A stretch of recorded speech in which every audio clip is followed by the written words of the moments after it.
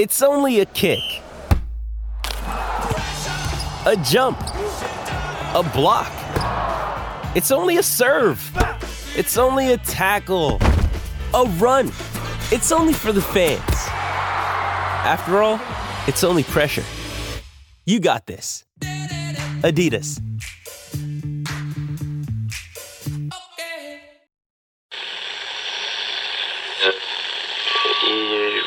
Empire.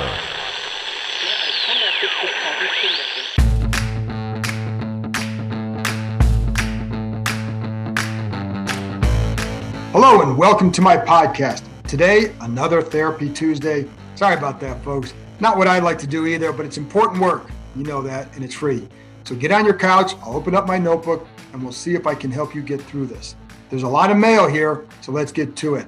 We're going to start with Mike, who wants to know how long will they stick with Heinicke if he continues to struggle? Will they want to see Allen to see more of him if the season slips away? Well, Mike, they already know what they have in Kyle Allen, so they don't need to see more of him to know what they want, what they have going forward. They need to get they need to get a top quarterback. They know that. So seeing more of Kyle Allen isn't the reason they go to him. It's more about, do you still think Heinicke can improve this season? And this week, Rivera said they're not making any changes. They still think Heinicke is growing. He pointed to a handful of plays as to how areas that maybe Heinicke can improve in the more he sees. He is an older quarterback at 28, but he's very young in terms of starts and play time. So in other words, they're not making a change at this point. Not sure how much one would help. It certainly would give them a different look. Maybe Allen would give them a little bit of a boost for a game or two, but the feeling internally is that Heinicke is a very low-end starter and a high backup. I don't know that they view Allen the same. Let's see what they say a week from now if there's another bad game in Green Bay. Because then, again, at some point, like you may make a change. Whether or not you think he's a lot better, maybe you make a change to see if something does work better. I also think that Ryan Fitzpatrick goes back in once he's healthy. The hard part for me is that the weapons I thought Fitzpatrick would have not materialized. De'Ami Brown is way too inconsistent, and Curtis Samuel's groin, of course, has been a season-long issue. Also, Fitzpatrick has one half of game experience in this offense, so it will take him a minute to get going. But I do think he'll go back in when healthy because he would still be certainly nothing as he'd be the best quarterback on the roster. Brian Payne, where do you see the team in the overall rebuild process? Do you think Washington is interested in selling off any players in trade for extra draft capital? Chris at DC2GS also wondered about where the rebuild was at. So I wanted to include it both here. I don't see a lot of guys who would command much in a trade that they'd want to get rid of right now. Maybe somebody like Tim Settle, whom they know would be very, very difficult to re-sign. He'd probably bring back a low-round pick since he's a free agent. Comes from a position of good depth, though. Otherwise, who? Nobody's going to trade for Landon Collins because of that contract. And then who else? Daron Payne or Montez Sweat? Those are the guys you're trying to keep around. Though in the future, the ability to do that will depend on if they get a rookie or veteran quarterback because of the contract involved. As for where they're at in this rebuild, well, and Chris wanted to know if they're behind. This is not where they thought they'd be. They thought the defense would be much better. They thought they'd be further ahead. Now, if they were 3-3, you'd probably say, okay, they've probably done what they should, but you would have wanted them to look a little bit better in some of those games against better teams. But as far as where they're at and where they think they're at, in the offseason, what I would hear, and before the season it was the same, they felt they were another year or two away from being in a prime contender spot in the NFC, not just the East. I said that a few times in the podcast as well in relation to why they weren't more aggressive finding a better quarterback solution. But I do think, like, as far as where they're at, where they're going, so much is going to depend on how they play in the second half of the year. And if a lot of those young guys develop, guys, not just the rookies, but even guys like Chase Young. Chase Young, as uber talented as he is still learning to play that position. So I think there's still some room for growth in players that they have. But that's where you'll know where they're at in the rebuild. If they finish strong and have some better showings against better offenses, I think you'll feel a little bit better because I think offensively it's going to be still up and down because I just don't think they have the horses right now and the quarterback play to do a whole lot to do that well. Pedro Smith wants to know, how concerned am I about Gibson's injury? Seems like one that could linger. I'm certainly a little bit concerned. He came out of the game twice on Sunday in a week after they said he was doing more in practice. Now, again, they're not hitting in practice, not like he was getting worn down from that. but he was able to do more. This has been a lingering issue. The fear is always what else happens because of it. It could lead to some issues with his calf as well. And I know, so I think, yes, I'm a little bit concerned. We don't know yet the results of his MRI. That will tell us more. My concern is that it does seem to limit his workload, which isn't exactly light, but they probably want and need more from him. That means for me a little bit more Jaret Patterson and a lot more of J.D. McKissic. I was mildly surprised that they cut Peyton Barber because they could use a guy like him now. But if you keep Patterson as your third back, it can't just be for developing him. It's got to be a guy that can help now. So if Gibson needs a little rest, you need to give Patterson more carries. Let's see if he can get into a flow with some of his runs and a rhythm. The offense needs to be powered by the run game right now. Anthony Ray Katz wants to know if we're locked into 23 and 29, meaning Jackson and Fuller, because of financial commitment, how does the secondary improve next year? Well, by drafting another corner or safety. I'd have no problem drafting another corner because I feel they need one, and you can always have a lot. I also like how Benjamin St-Juste has progressed, so that should help down the road. See where he continues to go. Kendall Fuller, if they cut him, believe it or not, they could save nearly $5 million in the cap if he's released before June 1st. So they can move on from him if they so desire. Not Jackson, but Fuller, if that's where they wanted to go. To me, I think Fuller and Jackson are different corners. So when they're both in the field, one is better in man. I think the other seems to be better in zone. St-Juste, I think, is a little bit more of a mix and more adaptable. For Jackson, he has to improve by getting more comfortable in their defensive scheme. Will that happen? Don't know. That means having more awareness in zone coverage, being better in the man technique they wanted to use, developing more patient feet. Watch him at the line of scrimmage and watch his feet. For example, got beat on one play where he actually recovered, but he did get beat because of his feet at the line, impatient, opens his hips too soon, gets out of position. It was an incompletion, but the ball was a little bit long. I did like how he recovered, but it didn't like how he handled at the line of scrimmage. So that's something to watch for him. How does he handle that? Because I think he can get better. So, they could also draft a free safety or sign another low-end vet. Would not spend a ton of money on a free safety unless it's a Sean Taylor type. Not many guys like that around. I just don't think you get your return on the dollar for that. And the other way you can help them improve is by getting more consistency from that front seven. Burgundy Bob wants to know, will the Scott Turner experiment end after this season? And he wants to know about the run game, doesn't think he runs the ball enough. And I'd like to see them run the ball more as well. I thought against Kansas City, they would have done that. And I think others on that offense probably, I would say, feel the same way. I'd like to see them take some of the pressure off of Taylor Heinicke, but it's hard for me to see them making any sort of change for a couple of reasons. One, there's the Turner connection. It goes back to his dad with Ron Rivera, to Turner's dad with Ron Rivera.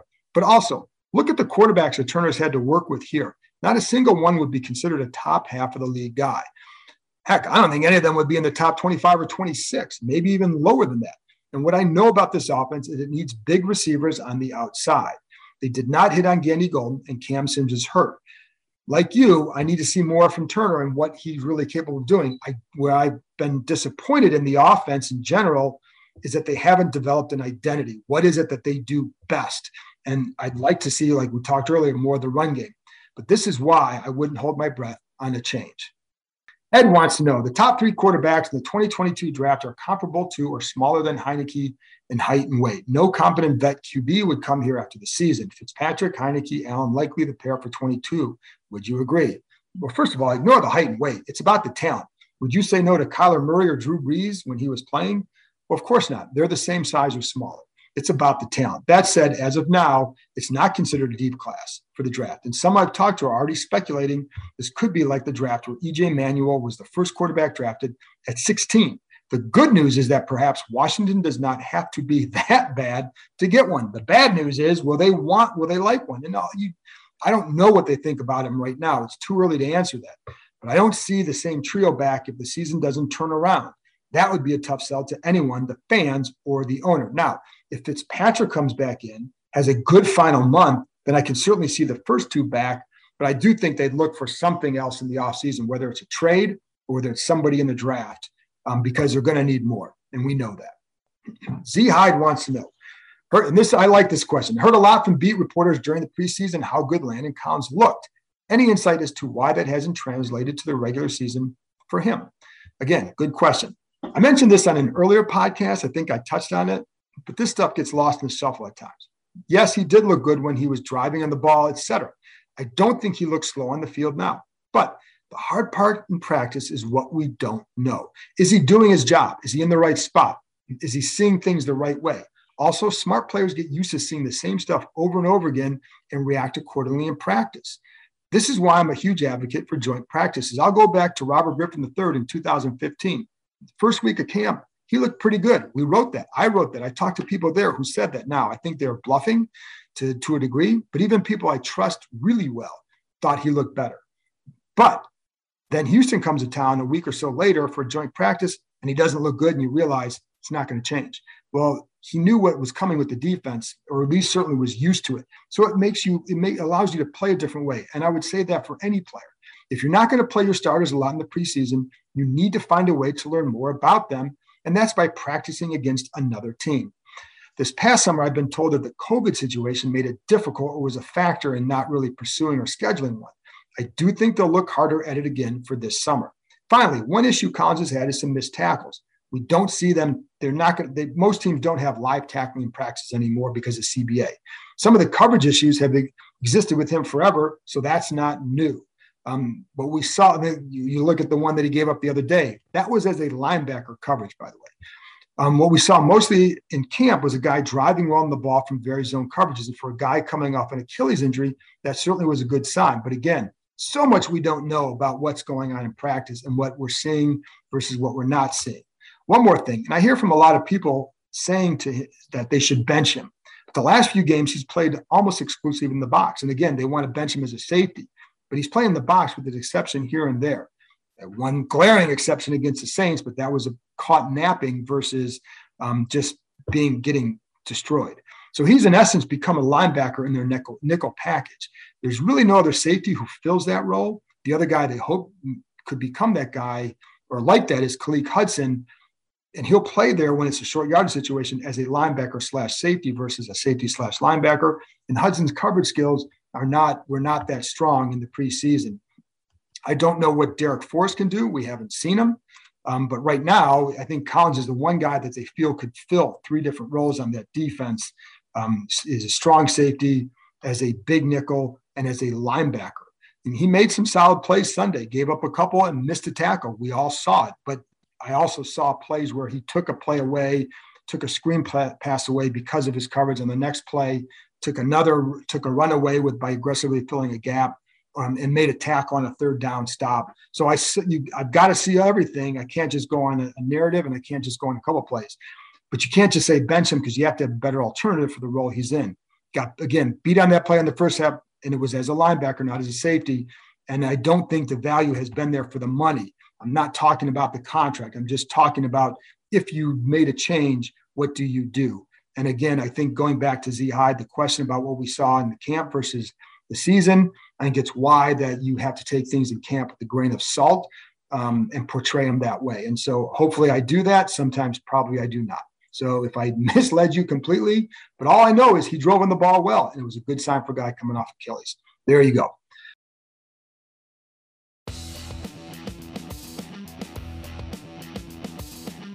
Big John 1906 wants to know, what's the disconnect on the D-line? Is it that they don't trust the scheme?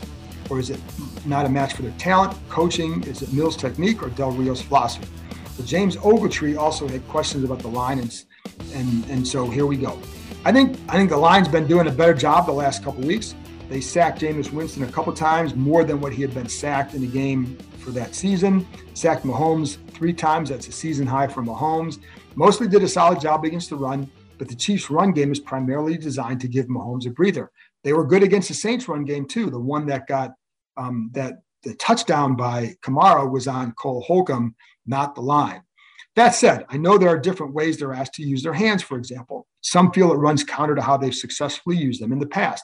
This is a group that love Jim Tomsula. So they've been slow to adapt and to embrace.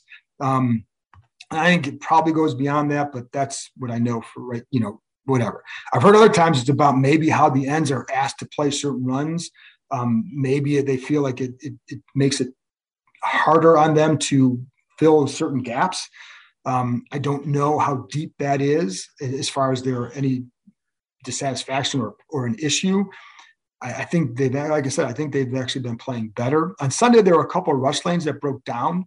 And I don't think it was about being sack hungry too. And some of these on Sunday, but on Sunday, there were a couple of rush lanes that broke down, leading to Mahomes running through them and using his legs to pick up a first down or to extend a play for a big gain. On the first one where he picked up a third, and I think it was 7, they used an overload on the other side, got one-on-ones, but that left a big gap to Mahomes' left on Washington's right side. I think the tackle was Tim Settle, looked like he was doubled. I don't know if he's supposed to close it more or not. I don't know. But the end, who was Montez Sweat, did get a little bit wide. So the combo of that led to a big breakdown in the rush. On the other one, there was a huge, on that last drive in the fourth quarter, it was like a third down, I think, and 5 from their own 10 or something like that. Ioannidis rushes on the same side as Montez Sweat. Ioannidis gets caught against the guard. His head goes down. It's kind of, I don't know if he stumbles or whatever, but his head's down. The guard then kind of takes his pads and shoves him to the ground. So Ioannidis completely lost vision. So Mahomes sees this and just squeezes through that side. Sweat came around the end, lost balance, also gets to the ground, but his rush depth appeared to be okay. I think if Ioannidis had been able to rush as he normally does, then they stop Mahomes there. An unfortunate play, but I didn't think it was a function of scheme or how they're asked to do things. Just an unfortunate play. I hope that helps. Eric Pope wants to know, what did the coaches see in Jackson in order to sign him? They saw a good man corner with excellent length and a chance to diversify their defense. I know folks in Cincinnati who really liked him, but the book on him was this, not a zone corner. Washington could play more man, though they're right now, in terms of times played in man, they're in the top 10. I think it's like 100, almost 120 times. Dallas is first, about 160 sometimes. Jackson's looked uncomfortable in zone, no doubt. He had a play Sunday in the last minute of the first half where a 27-yard pass was completed on his side in a cover 2 look because he did not sink deep enough with a man in front of him. DB coaches will tell you, if there's someone in front, there's someone behind. Is that just experience playing more zone, instincts? But others did like him in man, and while there was some debate as to how good he was from folks I talked to in the league, mostly considered at worst a solid number 2 corner. The money was a bit high, but I think that stemmed from them losing Darby and wanting to make sure they got something done. And I do think pretty much anybody I talked to felt like Jackson was a better corner than Darby. And they are facing better quarterbacks this year than what they faced last year. So that, I'll keep that in mind. They're called, for whatever. But so anyways, but that's what they saw. And I still think he can get better, but he has to get better. All right. HTTR 802. 2 more here, folks. Does Snyder realize the apathy that has set into this once rabid fan base? Either he doesn't care or is out of touch with reality. All right. A lot of frustration, and I get that. I'm glad you asked it. I don't know what Dan Snyder knows or thinks. I do know that others high up in the organization, especially after last week, know how much work there is to do to fix the relationship with the fan base. They understand it's about trust. I've had those conversations. I think the uproar over last week and the Sean Taylor fiasco surprised them. I don't think that's a bad thing if they now realize the work that must be done and how they must approach winning back this fan base. One issue is, and I've told them, I think it's going to take more than winning. One issue is that they have a lot of new people from the outside the organization, and they've let go a lot of people that might have known, but whom they did not want around anymore. I will tell you this. Several years ago, I wrote a column explaining why fans were starting to tune them out and not go to games.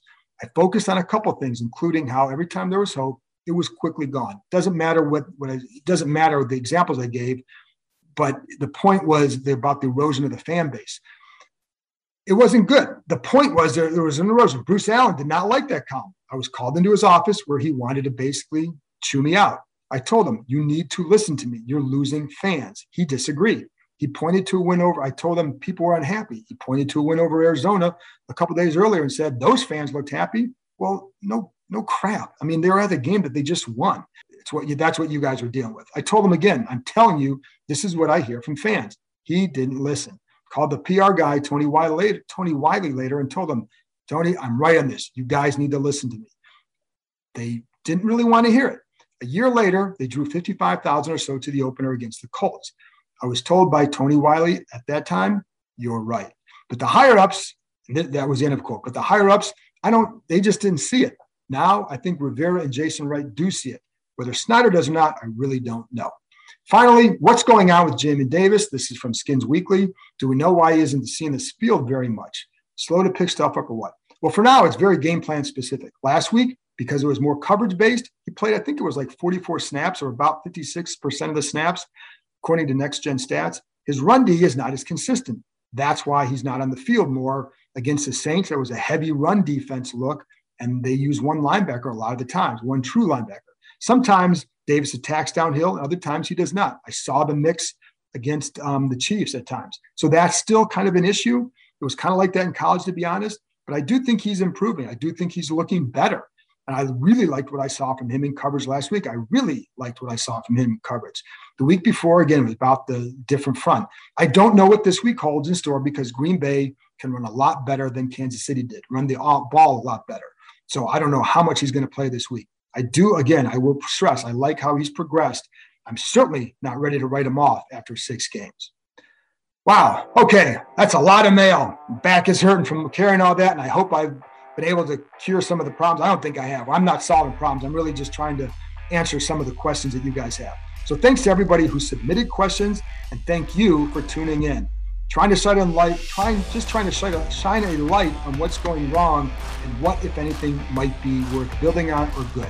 I'll be back with another episode Friday, taking a look at the Green Bay Packers, but also getting an outside perspective on all things Washington as well. I'll talk to you next time.